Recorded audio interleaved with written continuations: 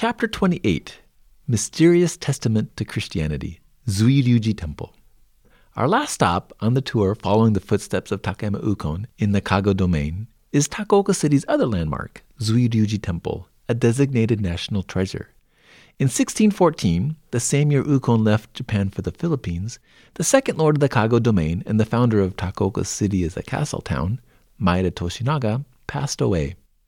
The third lord of the Maeda clan, Toshitsune, built Zuiryuji Temple in Toshinaga's honor. The temple is constructed in a concentric pattern typical of Soto Zen monasteries, with a series of corridors connecting the buildings and halls built around a central courtyard. In the middle is the impressive Butsuden Hall. Step inside and look for the statue of Dharma in back to the left side. The Dharma has a peculiar feature. It is wearing a mantle similar to that of the Jesuit missionaries from Europe.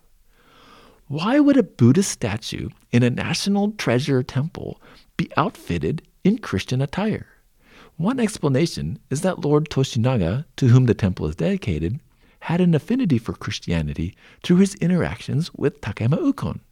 This is yet another example of the reach Takayama Ukon's influence had in the Kaga domain.